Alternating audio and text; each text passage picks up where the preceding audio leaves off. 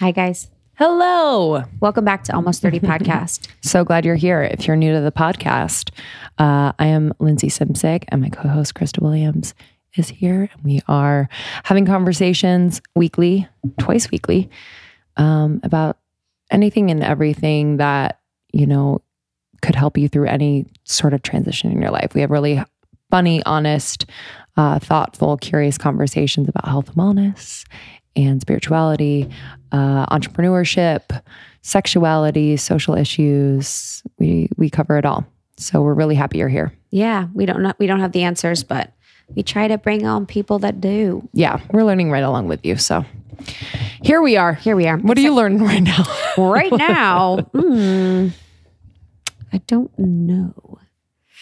I'm in such a, I guess I'm in such a doing phase, but I'm just trying to talk to myself more one thing that I've been actually really doing a lot is talking to my body and like telling my body it's safe. I think That's great. we maybe had a conversation with someone a while ago and she mentioned something about that. And that really resonated with me. You know, if you're someone that has went through a period of over-exercising, too much stress, maybe under-eating, overeating, not eating nutritiously, not sleeping, drug binges, drinking a lot. You know, there's a lot of periods in time in your life when you probably disrespected your body.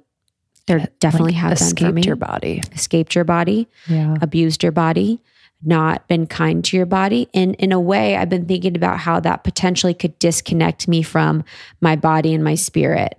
And I've been thinking so much lately about how much more, and I think a lot of people are this way, we use our brains than our body and our spirit. I definitely am that person. You know, using my brain so much has helped me to become successful, you know, in certain areas of my life, you know, at a point, whatever, not saying, but it also just runs the show and a lot more. It should be more of our body and our spirit that is running the show. Yeah. So by telling myself, you know, my body that I am safe, it's like gone through so many years of not being safe, of being too stressed out, of being worried that I'm going to push it too far, or worried that I'm going to hate it or talk poorly to it or say mean things or, you know, whatever it is. And now just telling it like, okay, you're safe with me. Like, I respect you. I love you. You're safe with me. Like, I respect you. I love you. You're safe with me has been really nice. And I'm just trying to continue to practice that, you know, from a spiritual perspective, so that no matter what, my body knows that, you know, like, I got its back. Yeah. Yeah. I think that's beautiful. And it's like with you always, you know, it's like, that's the one thing, you know, we can like kind of seek a lot of things, but like your body has been with you the whole time, and to respect it as kind of the carrier of your soul and your heart and like all of that. Yeah. I mean, yeah, it's weird to think about. It's like, if you think about your family or, you know, a friend that you've had for a long time, it's like, they've been there through it all. It's like your body has been there through it all. Truly. You know, your body is listening to you and has been listening to you since you were very, very little, and has been working hard for you, adjusting to everything that you've been doing. That's a huge thing too about the body, is that we do all of these things, you know, with our lives and the stressors and the pollutants, and our body just adjusts. It figures out a way to get better and to feel better and to work with the situations that we put it in so much. And, you know, we never really give it credit. The body knows how to heal. You know, the body is like confused when you're doing things to kill it unintentionally. Yeah. You know, like drinking, like doing drugs, like doing, you know, whatever it is, like the body's like, huh? Yeah. Like it knows how to heal, and it's the allowing of the healing, I think, that a lot of people struggle with. Ruthie Lindsay, like I just having a conversation with her a few weeks back, it's like she came back to her body and she's just like, I love you, body. Like, you know, like her, like the way she spoke, like I really felt her love for her body. And I was like, wow, like that, I really felt that. And just when you were saying that, I really felt that. And it's just such a good reminder for me, for everyone out there. Like it's not taking it for granted. It's just like we forget too. You know, we're so disconnected from that. We just, you know, it's always there. So it's like yeah. Like sometimes I have to like look down. I'm like, oh, what's going on here? Mm-hmm. Like, literally, I look down at my legs. I'm like, oh yeah, legs. Mm-hmm. Like, oh my God, I have thighs. Yeah. You know, like I even forget looking at my hands, looking at my arms. Yeah. That there is a body, you know, even it's weird sometimes with my face. Like if I'll have makeup on or something like that and someone will comment about it, I'm like, oh my God, there's a face. Yeah. Literally, I'm like, what do you mean? You know, because I'm always looking out of my eyes. Yes. I never am thinking about what someone's looking at. Mm-hmm. I'm never like, are they looking at my arms? Are they looking at my whatever? Because I'm so not focused on that. Yeah.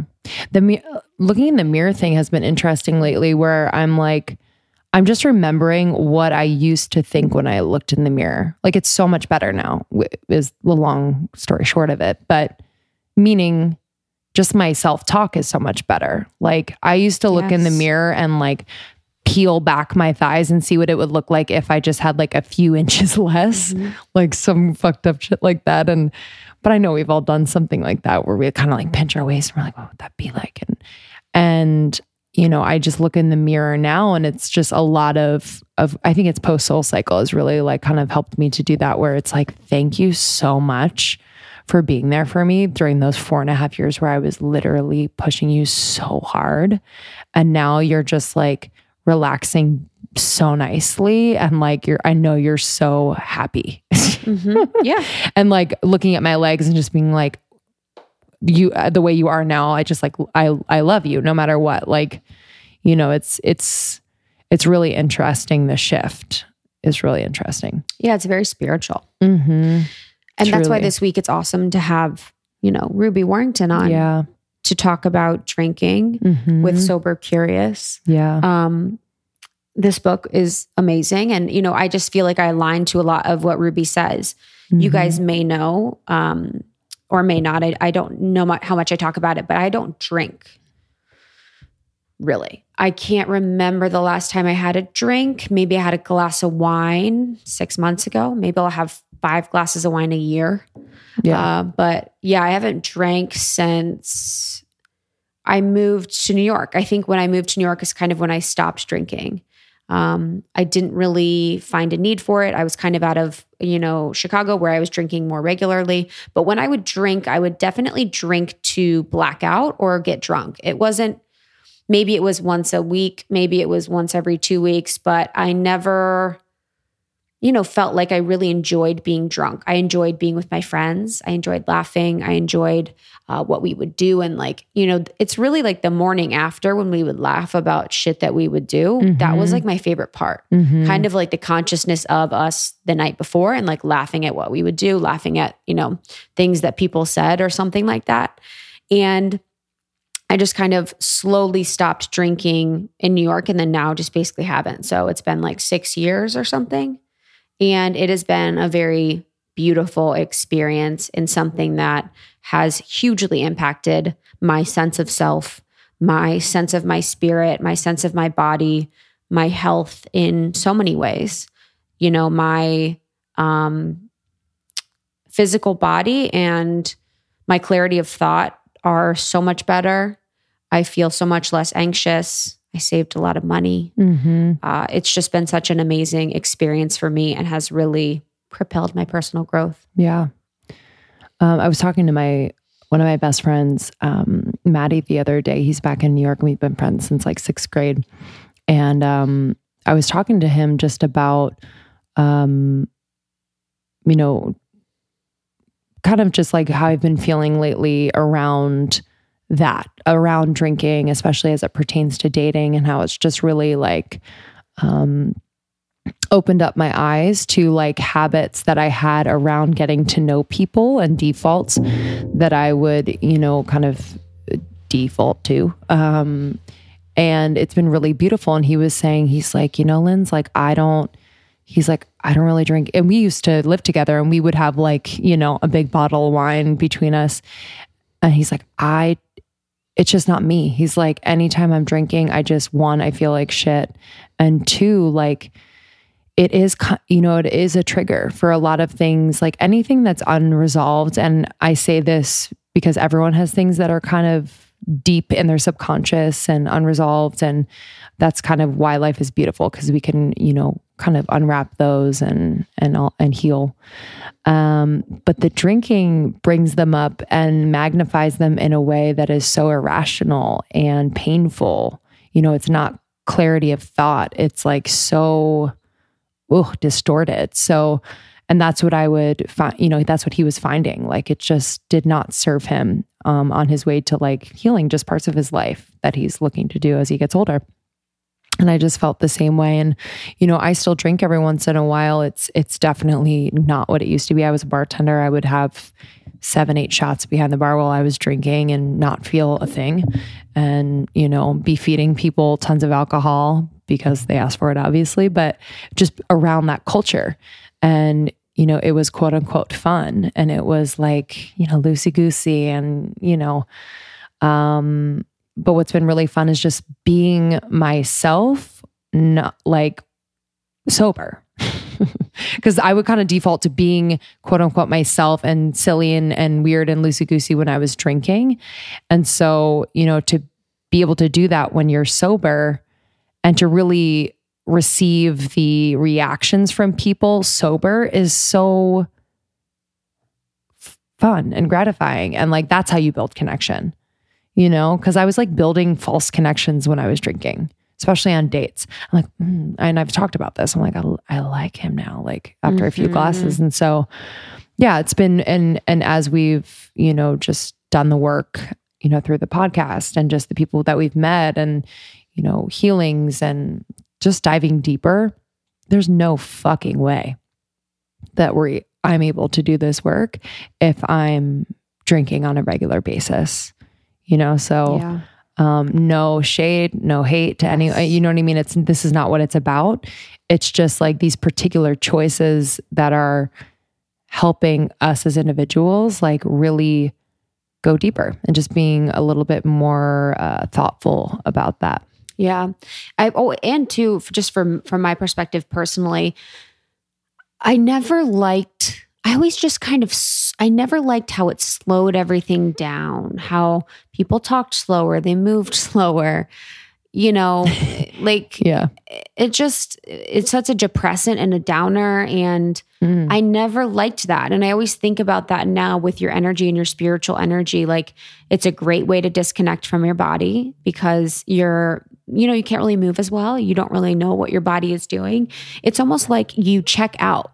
I never understood that too. It's like you go out for the night and if you drink enough and you kind of are blacked out or drunk, it's like you're not even there. So it's almost like time traveling because you're not necessarily there. And then the next day happens and I don't know. I guess it is escapism and a way to get out of your life, but being involved and present in your life, if it's hard, that's where the work is, figuring out how to make it more manageable. And I notice myself, and I'll just say this because I know maybe some of you can relate, but like I notice myself kind of having trouble, like, my parents were in town and, we're sitting down, eating, drinking as a family and it's whatever. Like I'm not saying don't do that, but I went into it feeling like I'm not going to drink. And then I, had like a drink or 2 drinks max, but even so, I'm like, I'm drinking because I don't want them to feel bad. Yeah. It's like this weird thing. So I'm sure a lot of you out there can relate, like where you make a health conscious decision and then maybe you don't honor it because other people feel uncomfortable or you don't want them to judge you or judge themselves. And I'm kind of struggling with that. So like, I haven't really mastered that yet, but, that's really hard. It's really hard. It was helpful for me to be out of Ohio, out of Chicago. And in New York, I was so Justin and I was so focused on trying to be a SoulCycle instructor. So everything that I was doing was conducive to not being able to drink. And I kind of put myself in situations and hung out with people solo in situations where people weren't drinking. So that was something too that really helped. And then in LA, it was just like, nah. Yeah. Everyone that I hang out with and everything that I do is so work related. And also LA, like, yeah, you meet someone who's sober like every other step, which is so beautiful. And like, but it's not like people aren't going to turn to you like, you're not drinking. Yeah, like honestly. they're like, cool. Yeah. Yeah. They Yeah. don't care. But for a while I would do like the not vodka. I just do soda water with Yeah. lime. I was doing that. Mm-hmm. And then dude, your skin game, Skin. skin on fleek when I stopped drinking. Mm-hmm. My skin would be so much drier, more ruddy. Their I liver wasn't as is working bright. so Yeah. freaking hard. Yeah. You know, and it's going to come out in your skin. So I definitely know. I was having different breakouts when I was drinking. I was having breakouts that were like kind of higher around my mouth and on my forehead, which was interesting. But yeah, I completely agree. Yeah. Completely agree. And, you know, no judgment, of course. Like you might see Lindsay and I out with some wine, Thrive Markets, our wine partner. But, you know, I just wanted to talk about my experiences. Like, even if you quit drinking for a month or something like that, it can be just a very spiritual, beautiful experience. Yes. As a last thing, I have a friend who just got pregnant. I'm very happy for her. And since she hasn't been drinking, she was someone that was the best drunk. I used to be sober around her and she'd be drunk and I would have the best time because she's the best person sober. But even when she was drunk, she was fun and light and she just could hang and she just could handle it. And her family did it and everyone drinks. And it was like a really positive force in their life from, you know, an outsider's perspective. I don't know if that's the case inside, but it always seemed like that. And she stopped drinking because she's pregnant. And she's been saying like, my anxiety is almost gone. She's like, I feel Truly. so much better. I was always so anxious. I was always so tired. And now I'm just sleeping like a baby and it feels amazing to be. She's like, I totally get what you were talking about. It's like, welcome. Oh, yeah. Completely. So this episode with Ruby Warrington is going to be awesome. Yeah. You know, coming from a non-judgmental perspective, we are talking about Sober Curious. We are talking about Ruby's book, where she begs the question for her listeners to explore the topic of being sober or sober curious, drinking less, having more mindful meetups, doing more mindful, conscious activities and gatherings with friends, and just really thinking about what alcohol does to you, what's the role it plays in your life, and what effect it has on you mentally, physically, and emotionally. Yeah. And she's just super honest and sweet and kind of transparent about what she's still kind of working through. So we know you'll relate.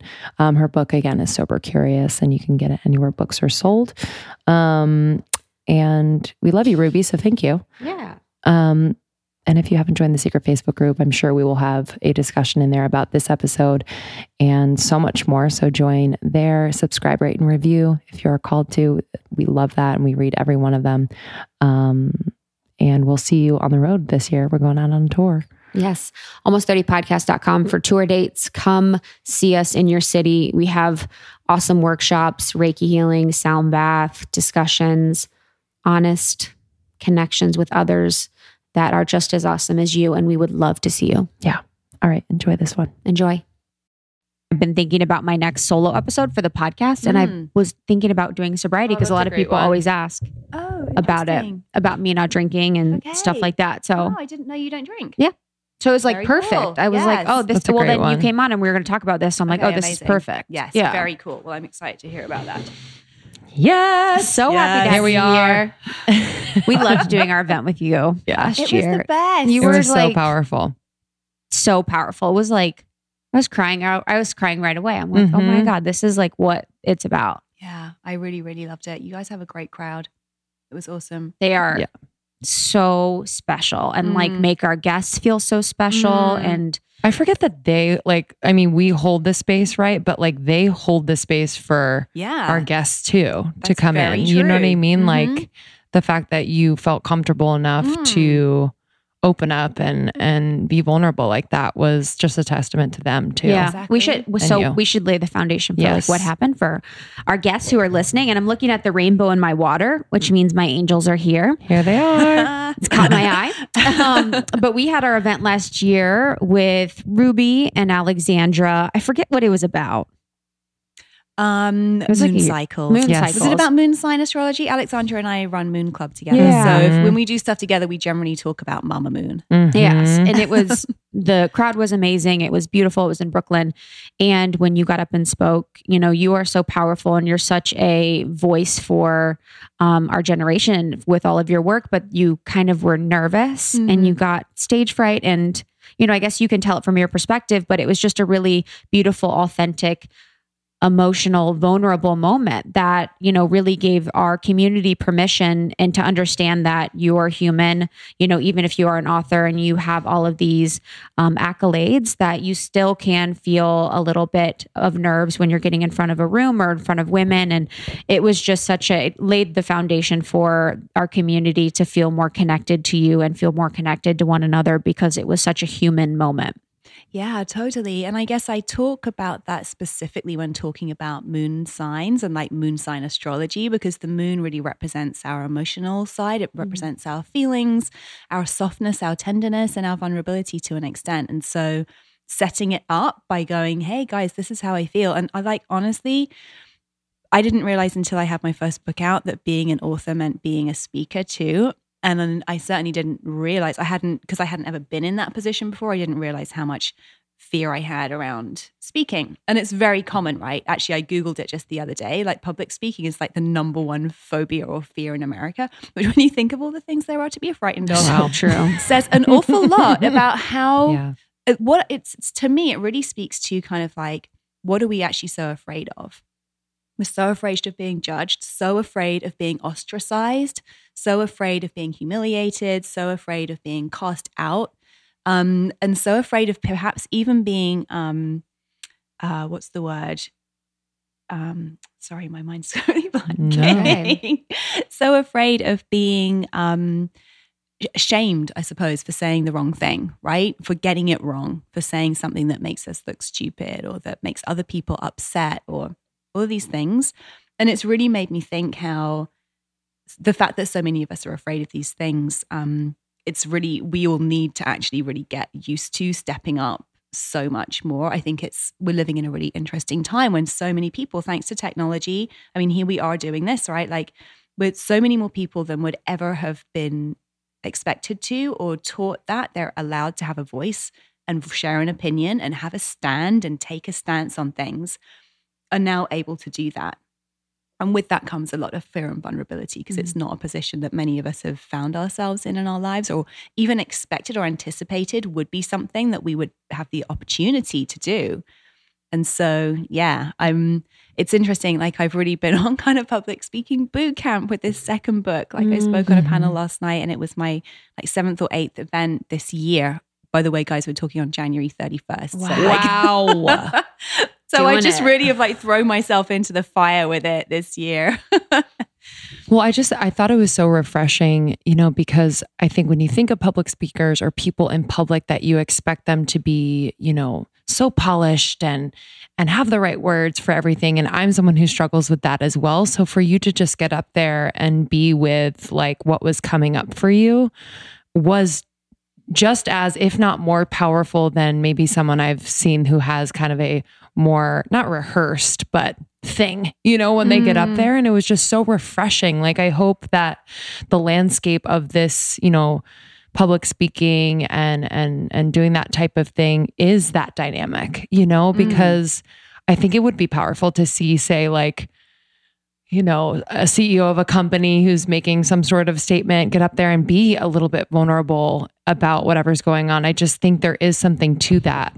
And I just think it's really powerful. Yeah. And there's an honesty to it too. So it's if you are completely comfortable and you say that's your thing and you get up there and it's I'm comfortable because you're comfortable and it makes me feel good that you are standing in this and you're crushing it. But if you do have a little bit of nerves, it makes me feel comfortable that you've acknowledged it and you have an honesty around feeling a little bit nervous. So it's appreciating both tracks. And, it's when people are filming for TV shows and they have a live audience and they see the actors or actresses mess up and they're they kind of like it more. Or you see someone kind of break character and you kind of like it more because you realize they're human.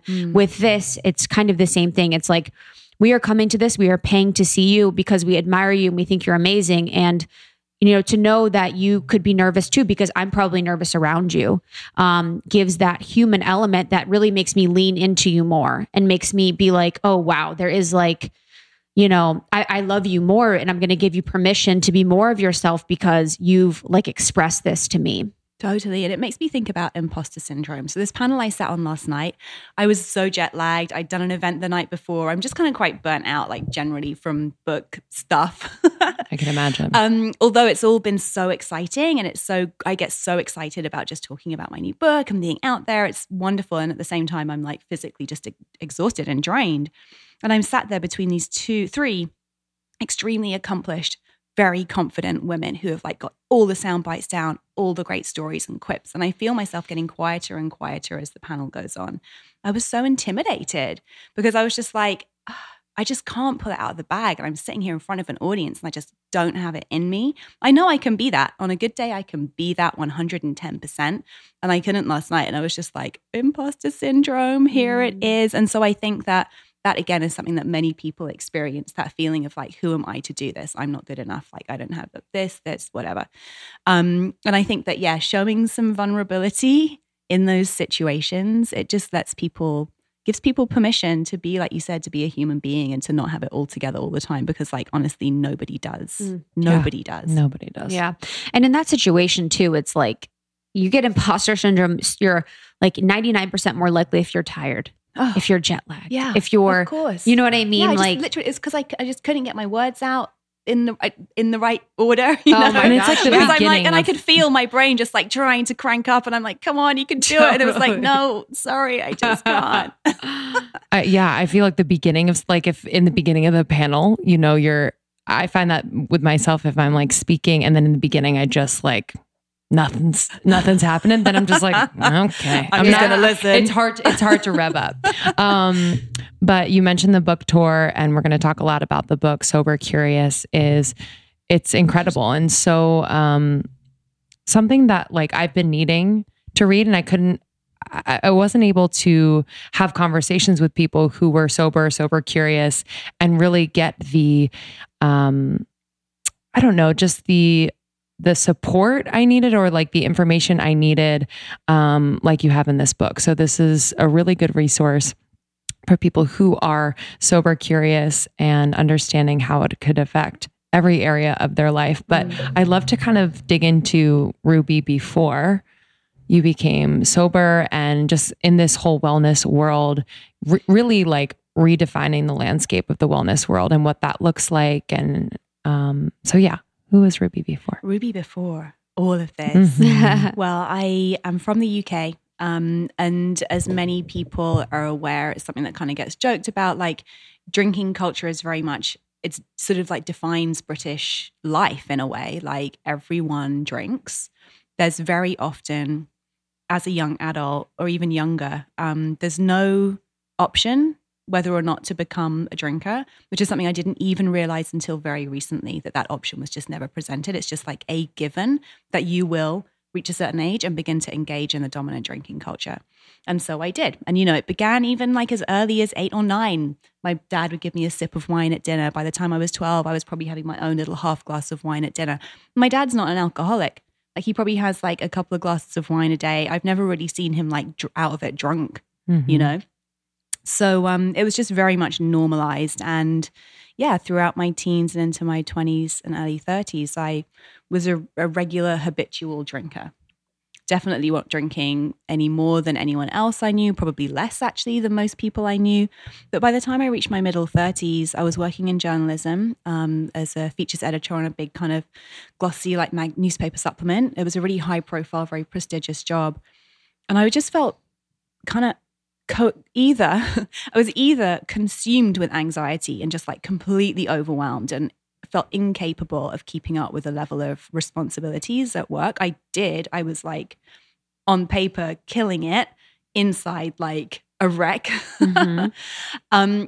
Or I was just feeling really despondent and really uninspired, and life felt so monotonous. It kind of felt like I was just dragging myself through the week, getting through my to-do list so that I could get to the weekend and relax with some drinks over the weekend before starting it all again on Monday.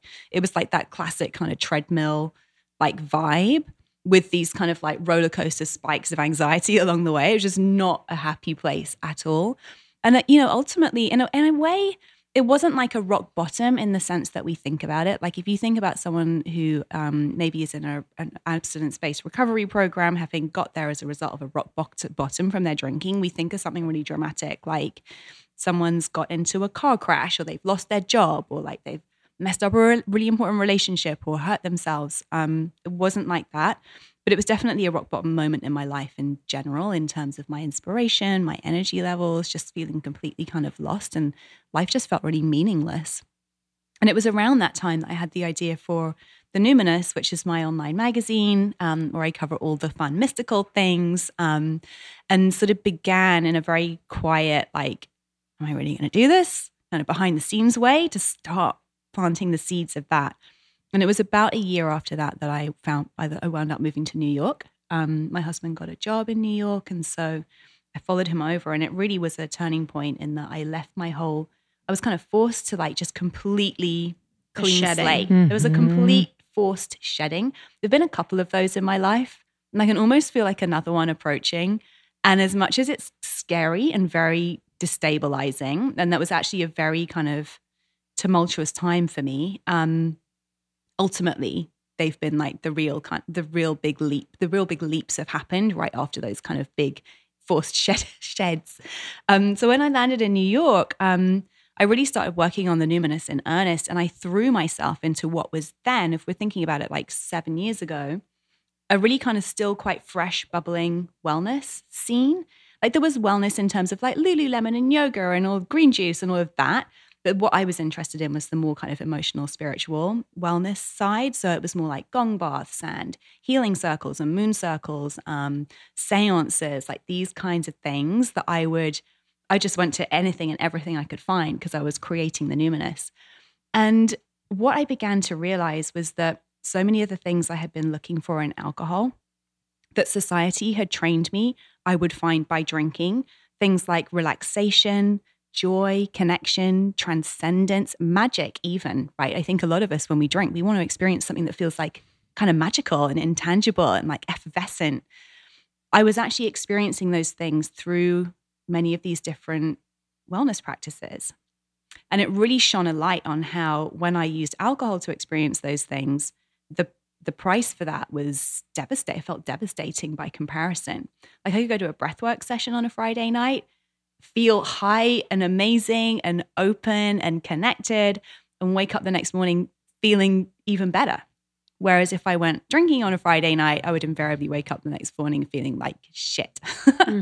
So it really helped me helped to speed up what had already this sober curious kind of like this questioning. What's the real impact of alcohol? Like, would my life be better without it? It helped to speed that up.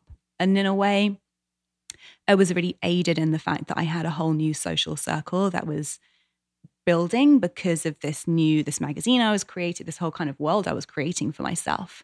I think for a lot of people, the thought of giving up alcohol or even just changing the way you drink comes very closely linked to fears around like, well, how is it going to change my social life? Am I going to lose all my friends? Am I going to be cast out? Like, are people not going to want to invite me to things anymore? Am I not going to feel comfortable at social events anymore? So I kind of bypassed some of that fear in a way by immediately jumping into this really cool scene that I was creating as much as participating in, you know? Mm-hmm. And so from there, it just kind of, I found myself drinking less and less and less. And actually, the more I stepped out of, as I describe it, that dominant drinking culture and was able to observe it from the outside, so many other questions, like bigger questions came up, like, why do we all use alcohol without questioning it? Why is it so socially unacceptable to not drink? Why are there so few spaces for people to socialize that don't revolve around alcohol? Like some of the bigger questions. And it was those questions that then led to me starting my event series, Club Soda NYC, because I wanted to create a space for people to actually come that didn't have alcohol on the menu, where they could talk to each other about their experiences, hear from other people about what was going on. And off the back of that, pitched a book. 6 months after my first book came out. Oh my God. Might as well strike while the iron is hot, right? Wow. Yeah. That's incredible. Something you talked about, you just mentioned, was like the comfortability, that a lot of times people get nervous about feeling comfortable, being out without alcohol. And, I definitely remember that. And I remember feeling, that was a fear of mine when I stopped drinking. But really, it's like, I always feel like and this is what I did to myself, is like challenging yourself to like sit in that. Like, what is that uncomfortability? Like for me, I was in the wrong rooms. I was doing the wrong things. I wasn't with the right people. Although I was, most of the time with friends who I love dearly, I really didn't want to be at the club. I didn't want to be like at some dude's table that I didn't fucking know. I didn't want to be like drinking, I didn't want to be eating crap food. I didn't want to be in these environments. So it was like the alcohol allowed me to be in these environments and be comfortable, quote unquote, rather than if I was choosing to be somewhere that actually interests me, that actually helped me, that actually was aligned with my spirit. I wouldn't need the alcohol in the first place. Totally. Yeah, that resonates with me very, very much. Weirdly, I still love going to nightclubs. Like I probably just would now. love dancing. It's like, it has to be a certain kind of nightclub, like those bottled model places. Not so much my Well, if you scene. think about the worst part of like the nightclub experience is like waiting in line to get a drink, is kind of like when it hits you and you're spinning and it's terrible, is like the anxiety induced by the drinking, like surrounding your friends, or maybe like a love interest. Like it just gets complicated, but to be there just for the music, just and for the being energy. Yeah, it's great. But no, I completely agree with you. And it's like, but that's a symptom, I think, of the fact that society our social lives just have been built to revolve around alcohol. So if you remove the alcohol, we still have these same situations, which are not everybody's cup of tea. A large part of my discomfort is I really hate small talk. Like it literally makes my skin crawl and I get really tense and anxious. I'm much more of a like one-on-one, let's have a deep and meaningful, I've only known you for 5 minutes, but let's just go there kind of a person. Yeah. And so alcohol, I used to think that alcohol allowed me to have those connections with people. What I realized is that alcohol was making me more tolerant of just kind of like surface level chit chat. And so now I very rarely like socialize at parties. I don't really like going to mixes. I don't need to do those things because I'm much more likely to connect with someone whose vibe I love on Instagram and go, let's have tea. And then we have a real connection. That's my social life has changed. And that's been less scary than I thought it would be. It's amazing. What was the transition like with friends who were still drinking? Like, how did you kind of have those? Did you have conversations? Was it awkward? I'm sure, I can imagine. Things. And with some friendships, it's a transition that's ongoing. Like there are definitely some people who I had a really strong connection with. And a lot of that was alcohol induced or involved alcohol. So it's been a question of really kind of like picking apart like how much of that was alcohol and how much of that was the real connection. I definitely have made it a point with some people where I just felt like my intuition was like, there's some weird kind of judgment stuff happening, of actually having a conversation of like, I just want you to know, and I'm stating it clearly, this is 100% about me. It's not a judgment on your drinking at all. You do you. I'm just like making this choice for myself, and let's hang out. Let's get brunch, or let's do this instead of going to a party, Some friendships have just kind of naturally fallen away. And I think that's just a natural part and parcel of life as well. Like the ones that just you find yourself just not texting or not hanging out, they just kind of drift off, and that's fine. I think we can sometimes feel guilt around those situations, like we're being a bad friend or we're not making enough effort and all these things. It's like, actually, it's a very normal part of life. And if we're all constantly kind of evolving as beings, I think a lot about how, that saying that we're the average of the 5 people that we spend the most time with. I think that's true. And I think also we attract people to us that kind of like reflect who we are. And I think when you're doing any kind of like inner work on yourself, and this is definitely a journey of inner work, because it really will bring you into full presence with who you are and what you need. And that can be confronting sometimes if you're not used to being that present with yourself. When you're going through that inner work, it kind of makes sense to me that you're going to attract different people in that kind of, you're going to magnetize in the people that reflect who you're becoming on the inside, or rather who you're not becoming, but perhaps the person you have always been, and that you're uncovering in a way, or that you're giving more permission to be in the world. So I think it's very natural that a person's friendship group will shift. 100%. Yeah. Mine definitely. I'm trying to think. Mine shifted, but I think I was probably the first of mine to stop drinking. And then it was like New York kind of people did, but in LA, it's really nice that, we have a place where people don't. There's something about UK culture. What do you think it is where drinking is so prevalent and it's so accepted? And I love London, like I love England, but I definitely think there's an underlying negativity that runs there, and most conversations are centered around negativity, whether it's the weather or whatever it is. Where a lot of times it's humorous, there's a humor in it, and there's a realness in it that I really, really appreciate and that I can really connect with. But what do you think that is? It's really interesting. I've thought about this a lot, and I wonder, like, which came first, the drinking or the negativity? It's like the drinking a way to alleviate the negativity that comes from having, frankly, like really crap weather all the time, and just kind of quite a if you think about it, quite a difficult, painful history, like generationally, to reckon with. Like, coming from a country that basically went around and like colonized the world, that's not easy stuff to sit with on a really deep level. And so I think there's a degree of discomfort around that people don't really want to confront. And there's a lot of healing to be done around that, I believe.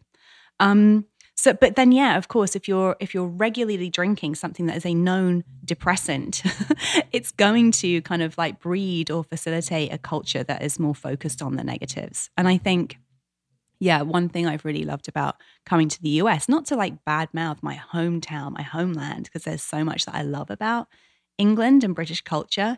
And actually things are really changing. Like, there's a real consciousness shift happening in London now. If you guys done a live in London? We're doing in May. In May. I'm going to be there in May. Really? Perfect. Yes. Let's do it together. Amazing. Done. You're right. You're hired. Kayla, listen up. Probably even have a venue for you. But anyway, so there is a real shift happening there for sure. But I kind of feel like there's definitely an attitude of anybody who is seen as a success or doing really well for themselves, the automatic reaction is like, let's pull them down to where they belong. And I don't know if that's something to do with this kind of like really deeply entrenched class system that exists there as well. Like, there's a sense that anyone who's kind of like lifting themselves up higher is somehow a bad person or egotistical, or all these things. And I think that in a weird way, drinking a lot keeps you down at the level of kind of like, everybody's down here at this level. We're all down here in the trenches together. Like, and that's something I do talk about in the book, the fact that, alcohol is a depressant, which if you think about that literally, it means it's something that pulls or lowers you down into a lower position.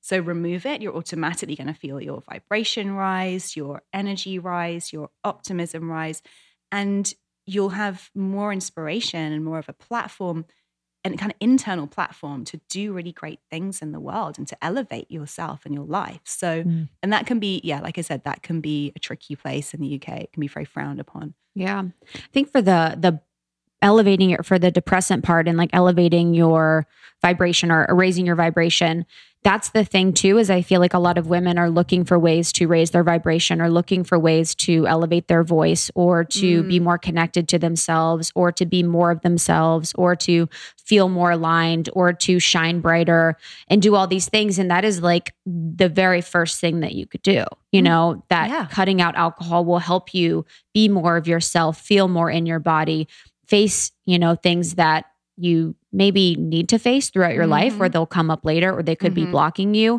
It helps you face your shadow. It helps you face your light. There's just so much that it does that if people would kind of think about as a tool, they could really apply it and really help change their life. Definitely. How long have you not been drinking for? Let's see. So I was probably when I was I'm trying to think, when I moved to New York, I kind of stopped drinking. I started to do drugs.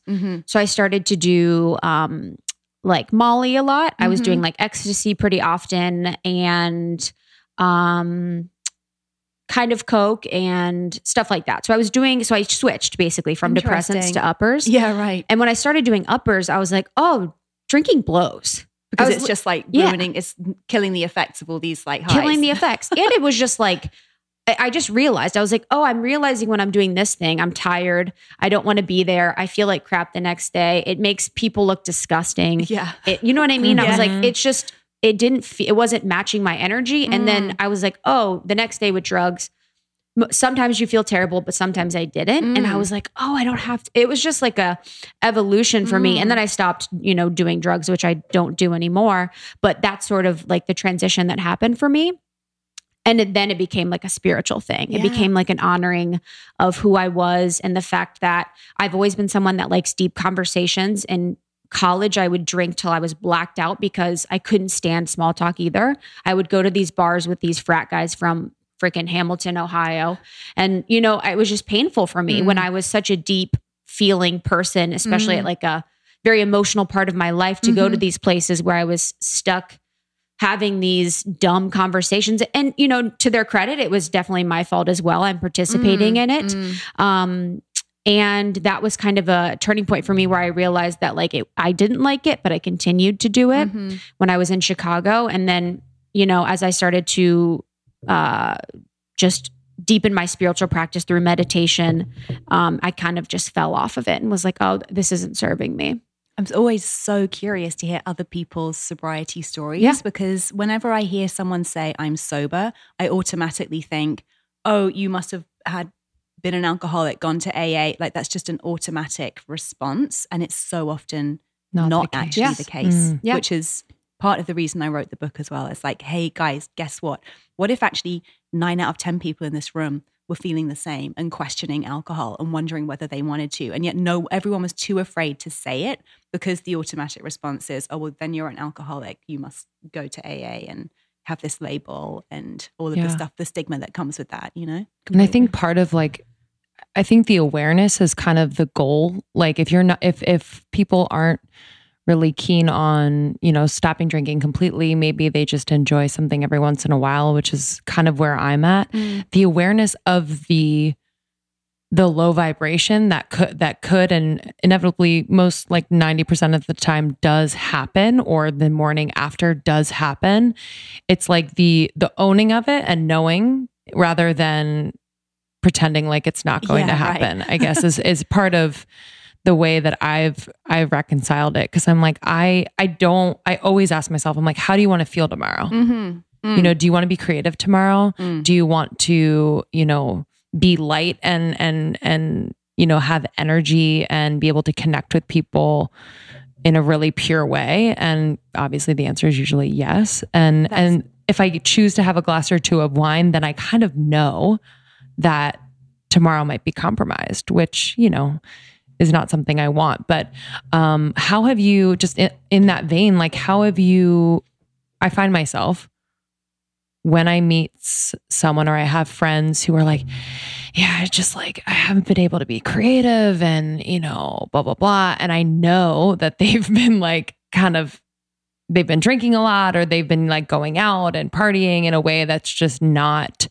in alignment with the art or whatever that they want to produce. I don't know. I don't have the words to kind of tell them without just saying hey, are you drinking a lot? Do you know what I mean? And then they're like, oh, maybe. And then they're just kind of then they shut feel off. Shamed. And exactly. That's not great. That's not where we want to be. Exactly. It's very, very difficult because again, this is so new to be openly talking about these things. There almost isn't language around it. Someone asked me the other day, so are you sober? Are you an alcoholic? And I was like, well, I'm not sober and I also don't drink. So how would you describe, what's that? I'm sober curious. That's where sober curious comes in, I guess.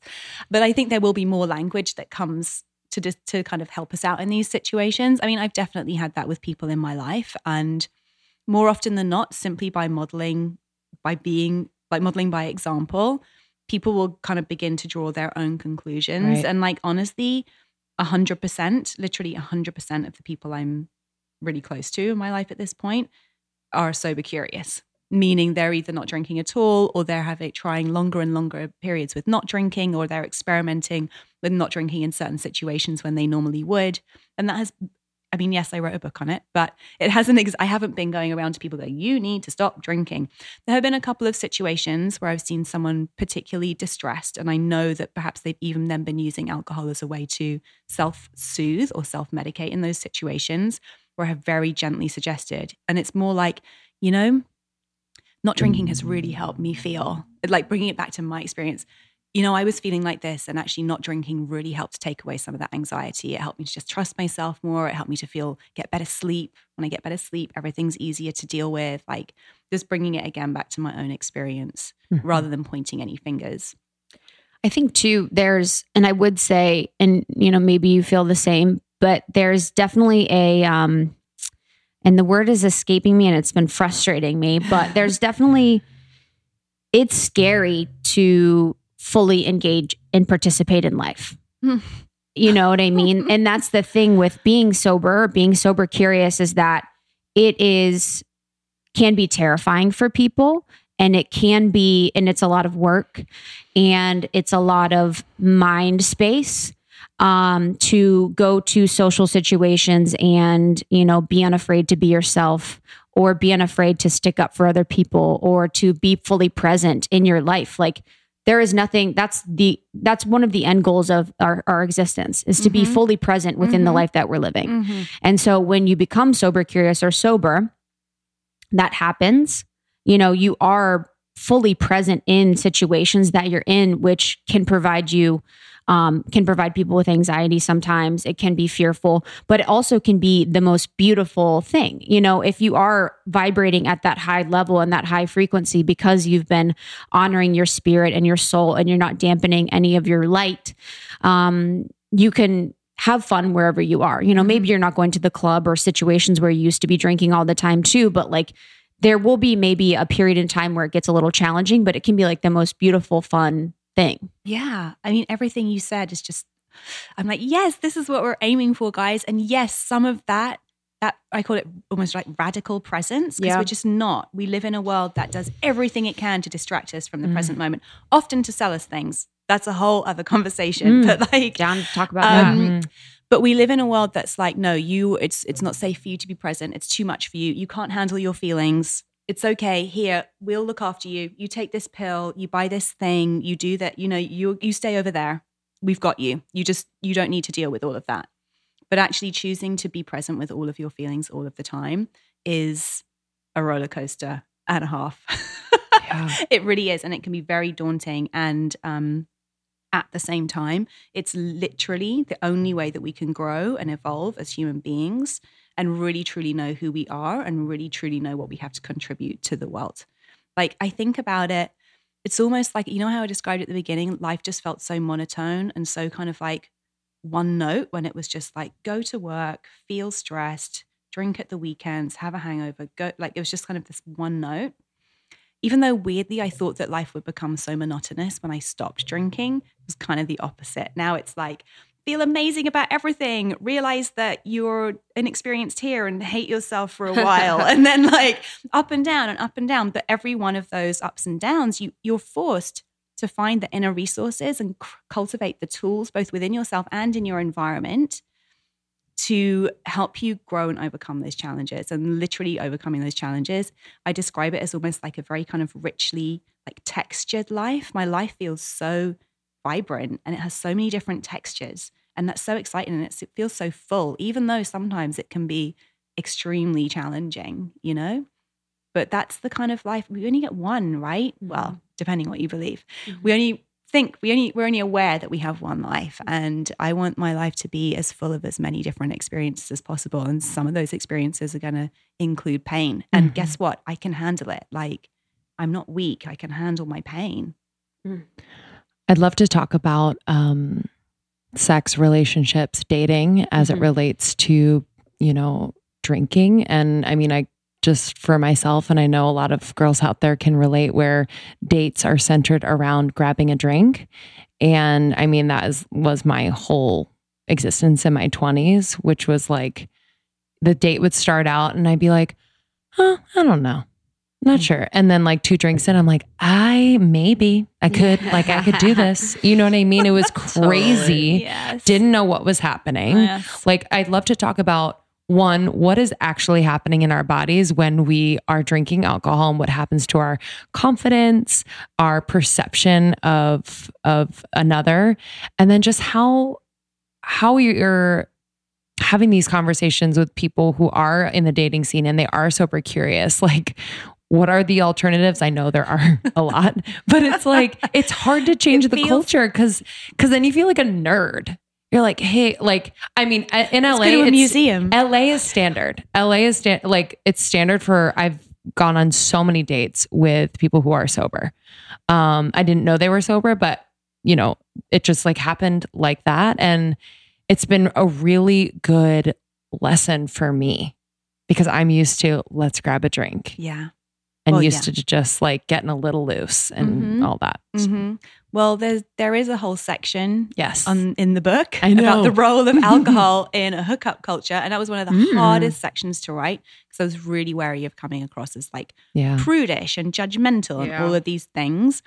But it really is ultimately just saying we can't like ignore the fact that alcohol gets many of us into situations we would probably not choose to be in if we had been sober. Completely. Alcohol, often unreported fact, alcohol is the number one date rape drug. I'm just going to put them out there.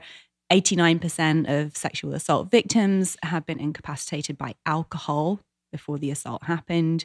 These are just some of the more scary things that can happen. But on a less kind of intense level, even like sleeping with someone you don't really want to sleep with, waking up the next day, it's kind of like, what a waste of energy. Like, what a waste of energy.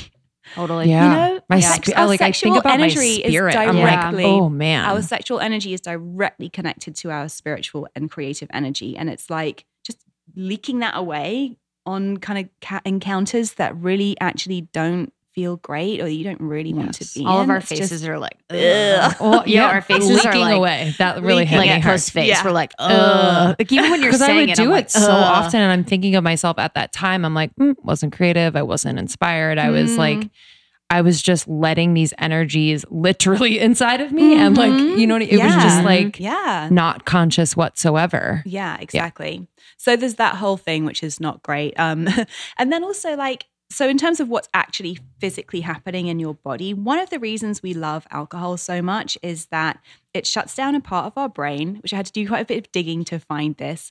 Ooh. It's a part of the brain called and I know how you pronounce it because I read the audiobook, but I might get it wrong. The right temporoparietal junction. And it's the part of our brain that basically monitors how we think other people see us. It switches that off. So it's like we're in a situation where that's why we lose our inhibitions because we're no longer worried about how we're being perceived or being judged. So we feel like we're okay to just be ourselves. And then if we feel like we're okay to be ourselves with someone, the next thing is like, oh, this person accepts me. So I've got a connection with this person. I like this person. So it's this kind of loop that when we think we're having those deep connections or we're like, actually, yeah, okay, you're kind of cool. It's because we think this person's not judging us. And so we think they're accepting us. And so we think there's a connection happening there. Wow. Very interesting. That it does is other so things. interesting. Like it increases the hormone GABA, which is what the hormone that makes us feel just physically relaxed and kind of at ease. So it might take away some anxiety that we have about like this person we don't know, potentially getting naked with them. We're gonna have like who wouldn't have anxiety about getting naked with a person you've never met before, right? Like so true. It's so natural to have anxiety. So the increased GABA would remove some of that anxiety and make us feel like more comfortable in that situation. Wow. And, you know, it's interesting, like I interviewed a trans friend of mine who, while he was discovering his sexuality and kind of like in his transition, he was like, alcohol actually helped me to engage in some what I perceived as transgressive sexual encounters, which were a really important part of my exploration of my sexuality. So it's like, and then he goes on to say, but of course, those encounters weren't the kind of like deeply connected, intimate encounters that I have now in sobriety. He's now completely sober. So, you know, it's like, alcohol is there as a tool. It has had uses in medicine throughout history. And I'm also curious about like other ways we could use it consciously. Honestly, I think that it takes such a level of self-awareness. And given the nature of the beast, which is it's one of the 5 most addictive substances on the planet, it's very, very difficult to reach a point where you can use it that consciously, I think. But I have also met people on this kind of path who've been like, you know, I consider myself a witch and I use alcohol in some of my rituals. It helped, like half a glass of wine helps me open up to other kind of like ways of seeing, and I able to channel when I've had half a glass of wine, that kind of thing I've heard as well. So I'm curious about that, but I'm also like I said, that's a very, it's kind of unattainable for the majority of people who might find themselves questioning their drinking.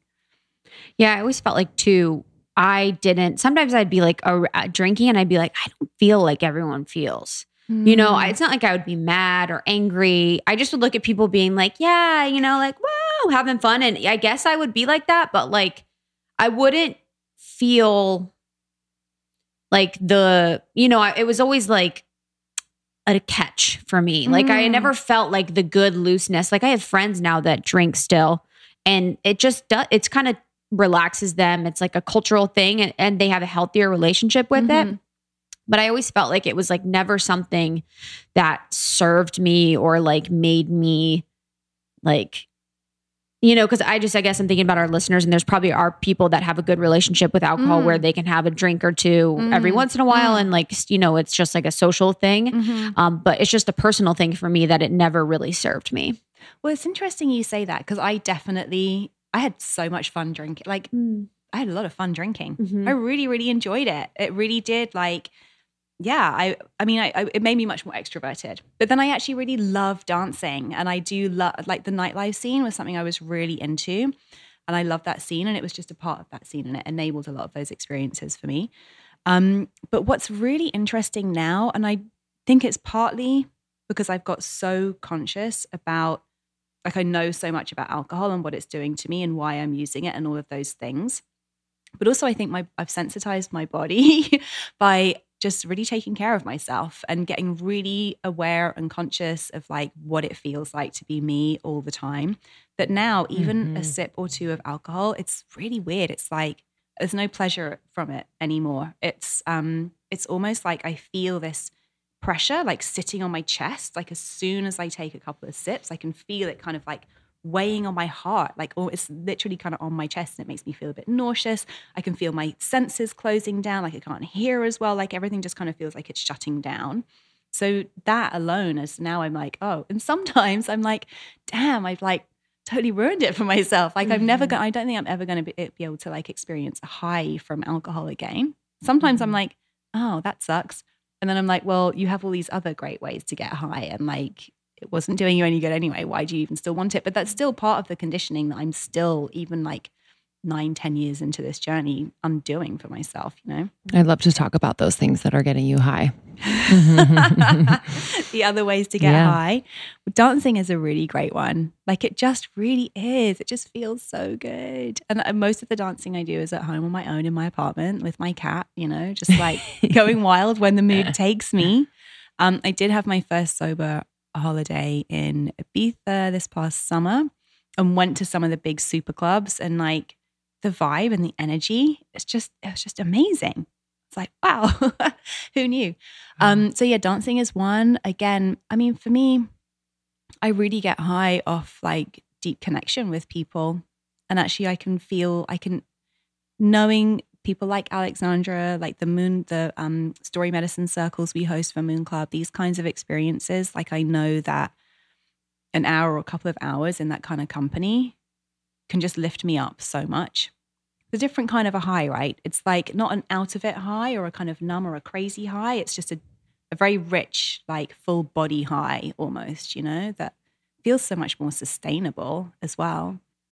So I want to talk about too, like the health stuff, you know, so that maybe, you know, it didn't align with me, but you know, that was definitely something too, where I've always had like a food, you know, body thing. So I was like, oh, this is calories, you know, that like I could be eating, or like, so there was like a vanity thing related to alcohol too.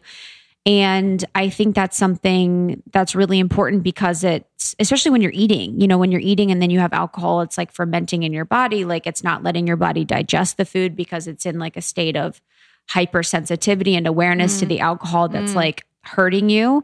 And then there's the extra calories, the sugar, like it dries your skin out. Like it's changed the game for my skin. There's so much. So I'd love to talk about like the health benefits of going sober. I think that, the vanity piece is a really great reason to get sober curious. Like it is what many of us are very concerned about that. And so, there are many ways that physically you'll look better through not drinking. My skin is so much better. I feel like my eyes are even bigger. It's really weird. I see it in my husband too. Sometimes I'll find myself looking at him. I'm like, your eyes are like twice the size. Aww. It's so interesting. And I think it's partly they're just no longer puffy.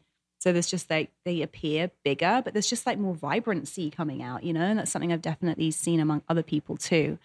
One of the really interesting things for me, I had kind of IBS. I had an eating disorder in my teens. And ever since, like in my entire adult life, I always had kind of bad IBS symptoms, just like bloating, constipation, all the horrible things. And it just sort of never seemed to go away. And I figured that maybe I had just messed up my gut for good and that was it. And tried all of the diet things. Like I cut out meat and I still don't eat meat because that was really beneficial. I tried not eating gluten, tried not eating dairy. I do eat those things now because it didn't really make any difference. Took probiotics. Nothing really seemed to make a difference. But when I stopped drinking was when it all just completely went away. It was like magic almost. And I think it was partly just removing the toxin itself, was allowing my digestive system to heal and to actually do its work. But I think that actually so many of my digestive issues, very much linked to the issues that led to me having an eating disorder, were emotional. And that it was actually only when I took the alcohol away that I was able to look at the underlying emotional stuff that I hadn't really been wanting to deal with, and therefore to heal it. And so, just having been through that process, like my gut now is, I'm so like almost every day, I'm just so grateful to not be living with that. It sounds so kind of like inconsequential, bloating, whatever, but it can be chronic, so debilitating and painful, and like it can take up so much energy. And I know so many women suffer with this. So that's been a really amazing surprise health benefit. And I obviously can't guarantee that everyone will experience the same, but for me, it was like game changer. It's crazy to think about the energy that it takes to like get the alcohol out of your body. Like I can imagine just not only the digestive tract, but your liver, obviously. I mean, these are obvious things that people know, but like, I don't think we really think about the energy that it takes. Exactly. Like that's like, I think the digestive system is like 70% of your body's energy needs to be there in order to make it work properly. But so no wonder we feel so tired after drinking, like just lack of energy. What about your sleep? What is? Oh my God! I mean, I know so much better. I slept terribly last night, the whole jet lag thing, but it's not like I get perfect sleep every night, despite the subtitle of my book, like blissful sleep. But like comparatively, let's say like 9 nights out of 10, it's just like that really deep blackout restorative sleep. And alcohol, it's actually the number one used sleep aid, like self-administered sleep aid in the US. I think like 8 out of 10 Americans use alcohol at some point to help them go to sleep. And while because of its sedative effects, it does help you go to sleep sometimes, it actually prevents you from entering REM sleep, which is the really restorative part of the sleep. And this is where it gets a bit mystical too, because REM sleep is when we have like the real wild, crazy, vivid dreams. And I've always just been like, wow, that is when our spirit goes to another plane, gets information, works things out, heals us, and then comes back to our body restored. That's honestly what I think happens. Like my totally unscientific view on what REM sleep is, but we don't get to experience that when we drink alcohol. So the sleep piece is huge. And because I honestly believe that like sleep, it's probably like the number one health drug we should all be prioritizing. I'm with Arianna Huffington on that one. Have you received any negative feedback or anybody that's been like, just like kind of questioned it, like the work you're doing? Really amazingly, no. Well, that's amazing. There was one person. I did a talk on this at the Wanderlust Yoga Festival a couple of years ago. And there was one guy in the crowd who I guess was in AA, and he was like, this is a very dangerous conversation. This is leaving the door wide open for people who have serious drinking problems to not address it properly and to not embrace abstinence.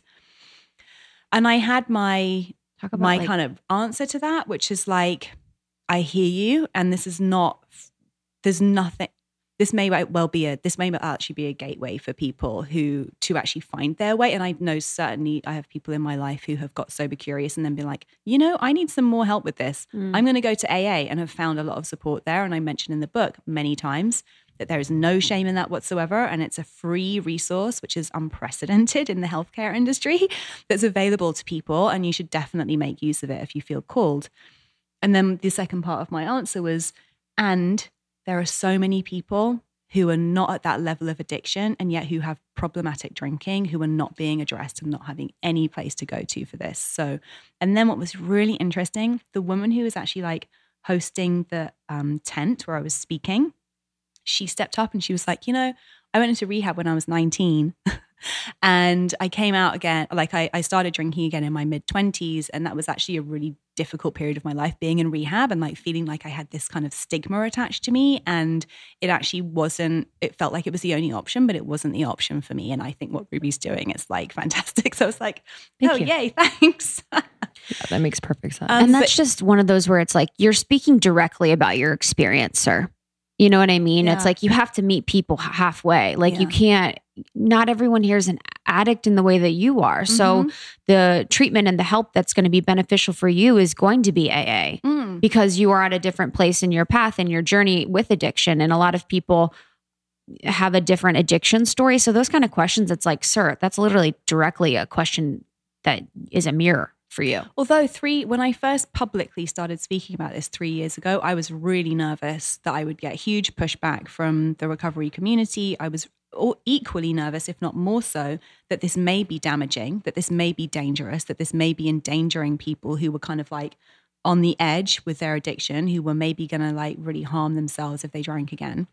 And I actually partnered with Biet Simkin. Do you know Biet? Of course. To host the Club Soda NYC series with. She has a more traditional kind of abstinence-based recovery background. And I wanted to partner with someone who came from that world just to ensure that I wasn't doing anything dangerous, frankly. But it's been amazing to see how this has been received so openly and been welcomed so much over the past 3 years. And even in that short time frame, so many more people seem willing to talk about sobriety for all different kinds of individuals. You mentioned that your husband's eyes got bigger and brighter. What has been, your journey with him in partnership and being sober curious?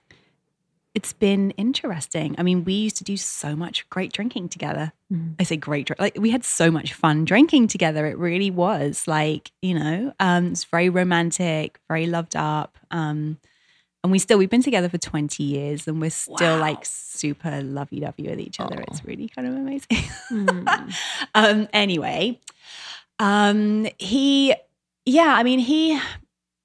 always say, I got sober curious before you, because he did like a sober October. Like we first moved to New York and we were both a bit like, if you're just feeling quite unstable about life in general. It was quite a kind of weird shake up for both of us.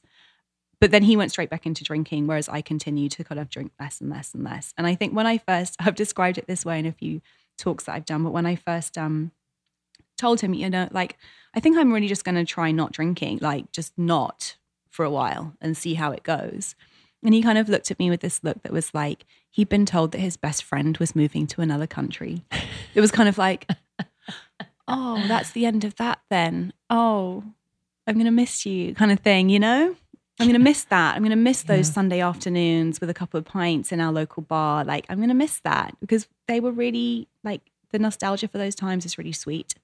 But ultimately, again, me being on this path and him just seeing like firsthand the positive impact that it's had on my life.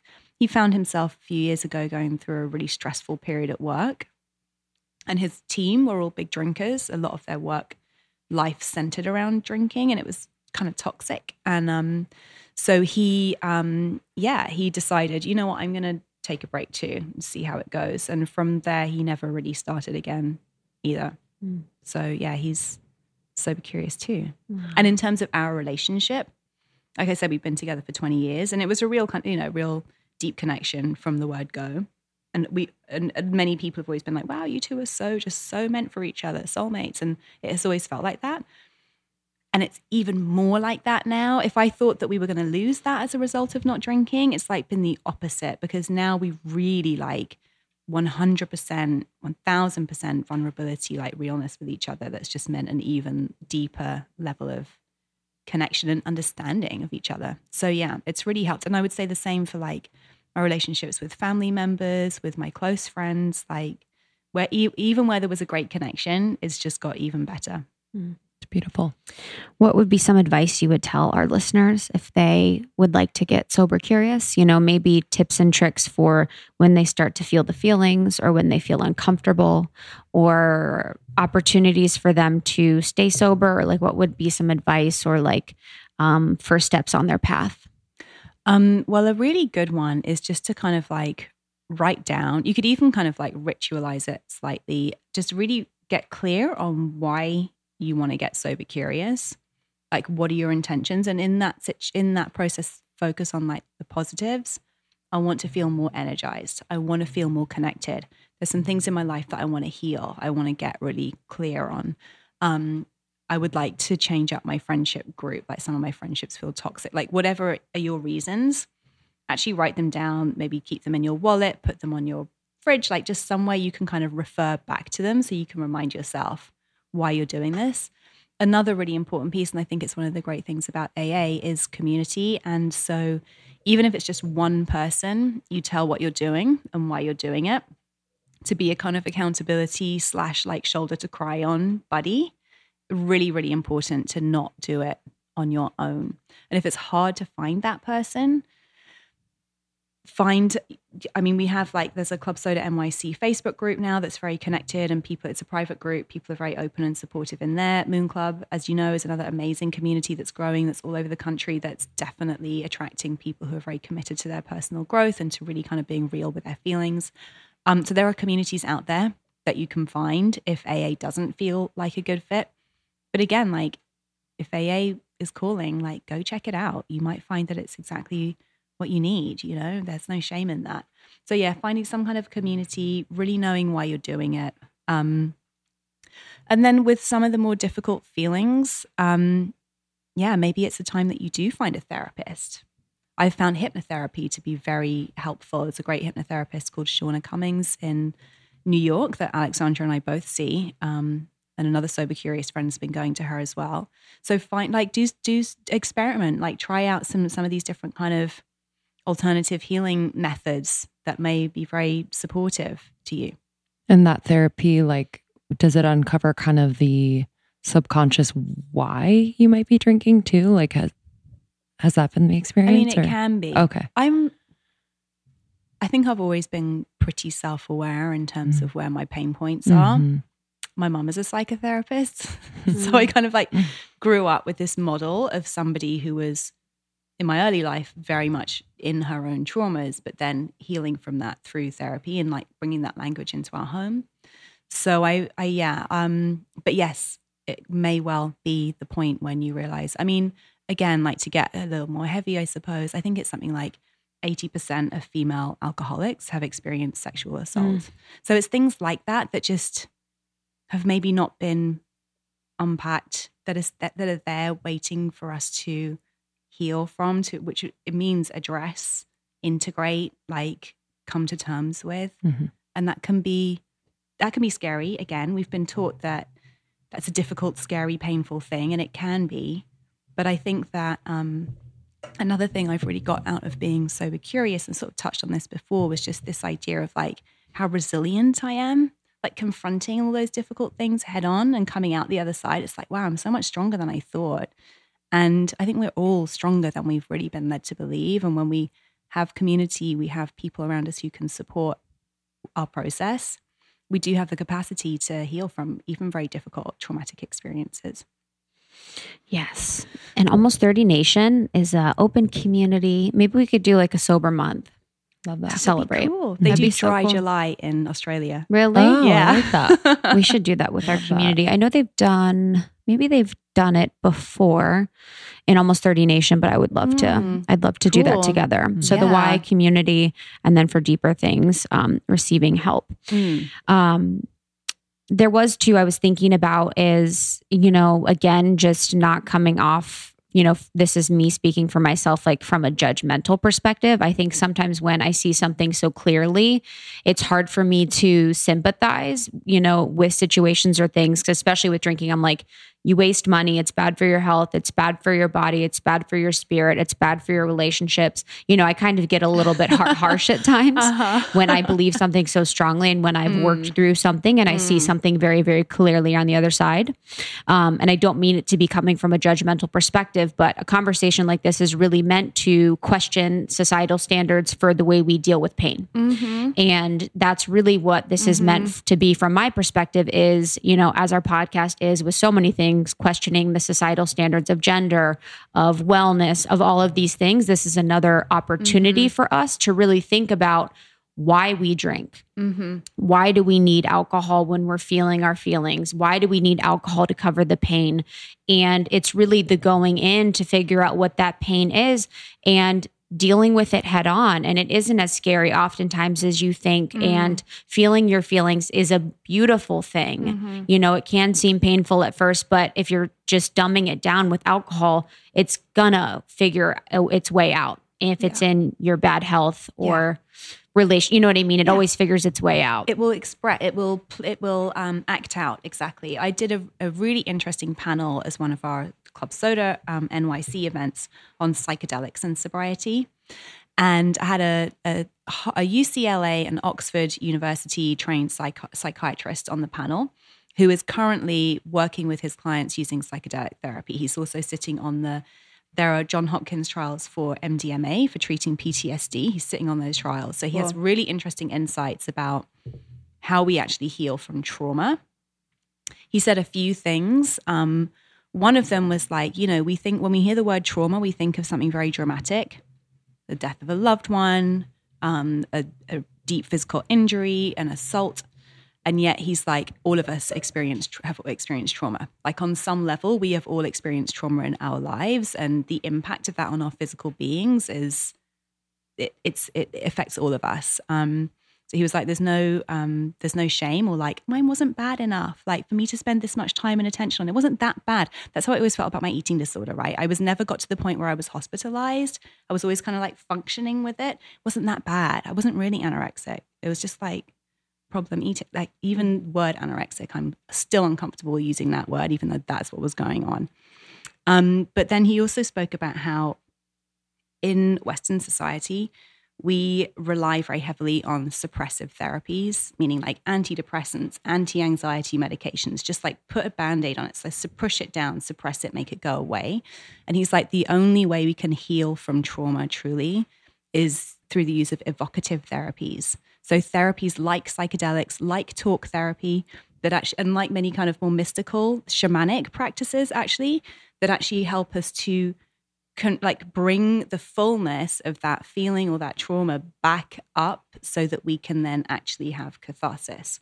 And of course, depending on what the situation is, having a trained professional to assist you in that process is going to be essential. But he also said, and I thought this was so fascinating, and it's one thing I love about podcasts like this, because we're kind of doing it right now. He's like, we've created the need for mental health professionals in our society because of the way families have broken down, because of the way community has broken down. We now have to pay people to like do what family and friends naturally can do for us by nature of being empathetic, loving human beings. Like we can all be each other's emotional caretakers, and we just need to acknowledge that and step into it, Wow. So it was a really fascinating conversation. I'm actually going to have him on my podcast soon. I know. I would love an introduction to him too. Yeah, he's great. Have you done psychedelics? I haven't. Okay. No, there's a chapter in my first book called Feeling the Plant Medicine Peer Pressure. I kind of feel like there was a phase about 4 or 5 years ago where like every week it'd be like, have you done ayahuasca? Want to come to this ceremony? And I was a bit like, should I? It was like being back at school when everyone started smoking. Like, are you doing it yet? No, I don't know if I want to. So no, I haven't. I think I'm quite sort of mystically attuned, she says. it's me, founder of the new, like, and I kind of, I don't know, I feel like I've had some really psychedelic experiences in healing sessions with people. And I'm still, I have to say, a little afraid of psychedelics. Plus, I had my kind of like ecstasy, MDMA years, tried LSD a few times. And I have such strong associations with some of the more negative aspects of that I'm wary. Totally. I don't know how therapeutic it would feel. Like there's already a kind of muscle memory of other experiences of that. So I'm more interested, I have to say, in ways to facilitate those kind of healing experiences that don't mean ingesting a foreign substance. I think shamanic work is very interesting. Are you familiar with Deborah Hannekamp, Mama Medicine? Yeah. We've had her on. She's a doll. She's amazing. So I had a medicine reading with her where she essentially channels the spirit of ayahuasca in the session. And it was like I went to a completely different realm. It was amazing. I can't wait to do that when we're in New York. Yeah, yes, do that when you're in New York. I was even thinking it might be time to do that with her again. So yeah, I think there are other ways we can experience those that maybe come with less risks. Love it. Wow. All right. Sober Curious, y'all, is the book. And I've also read your other book too, which was so good. So I can't wait to read this one. Okay. Where can our lovely community connect with you? Where can they find you? Well, Instagram, of course, although I have I moderate my Instagram use. Good for you. Yeah. So, but I'm on there as the Numinous, but I also reinstated my personal one recently so I could talk more about my Sober Curious stuff at Ruby Warrington. TheNuminous.com is my website, the-numinous.com, and I have a great newsletter. I'm so proud of it. Actually, I was really happy. And my experience my imposter syndrome situation last night was when we got to the Q&A, the first question was a woman sitting in the front row, and she was just like, I just want to tell you how much I love your newsletter. It's like the only thing I stay subscribed to, and I look forward to it every week. And I was like, thank you. Oh my God. You're like, did you guys on the panel hear that? I do some She loves good my things. newsletter. I do some good stuff. Like I do know what I'm doing. But anyway, the newsletter I'm really proud of it. So you can subscribe to that in the link tree on Instagram or on the website. Great. Perfect. Let's get in the group and let's talk about doing a sober month. Yeah, we can kind of like be there for one another to work through, any thoughts or feelings that come up. But I would love to do that with y'all. Yeah, that'd be great. Thank you for being here. Thank you for being here, You're the honey. best. Thank you for having me. She's in her sparkle like top. I was like, So oh, cute. of course she is. Little moon baby. So I'm like, cute. duh. All right. We love you guys. We'll see you Love later. you. Bye. That is so weird. It was so good. Thanks so much, Rube. Love you, Rube. Thank you, Ruby So Warrington. good. The book is Sober Curious. It is a great read. I've read it, and you can get it on Amazon or wherever books are sold. Yeah, it's a really great one. And just a reminder, if you guys want to order your favorite food delivery, I've been a straight to your Postmates door. girl. Ooh, You've seen it. I've been Postmating a lot. I know. I have seen it. Trying to save my prefrontal cortex from making too many decisions. Honestly. and I've been Postmating Sweet Green a lot. I 0% apologize ever when I love Postmates. when I do that. I know. It's really vital if you want to get more shit done. But Postmates, just as a reminder, is giving our listeners $100 of free delivery credit for your first 7 days. To start your free deliveries, download the app right now, and then you can use the code ALMOST30. So that's code ALMOST30 for $100 of free delivery and credit for your first 7 days when you download the Postmates app. Enjoy. It's the best. All right, y'all. Thanks so much for listening. You are our best friends. You inspire what we do every single day, and we can't wait to meet you on the road. All right. Love ya. Love ya.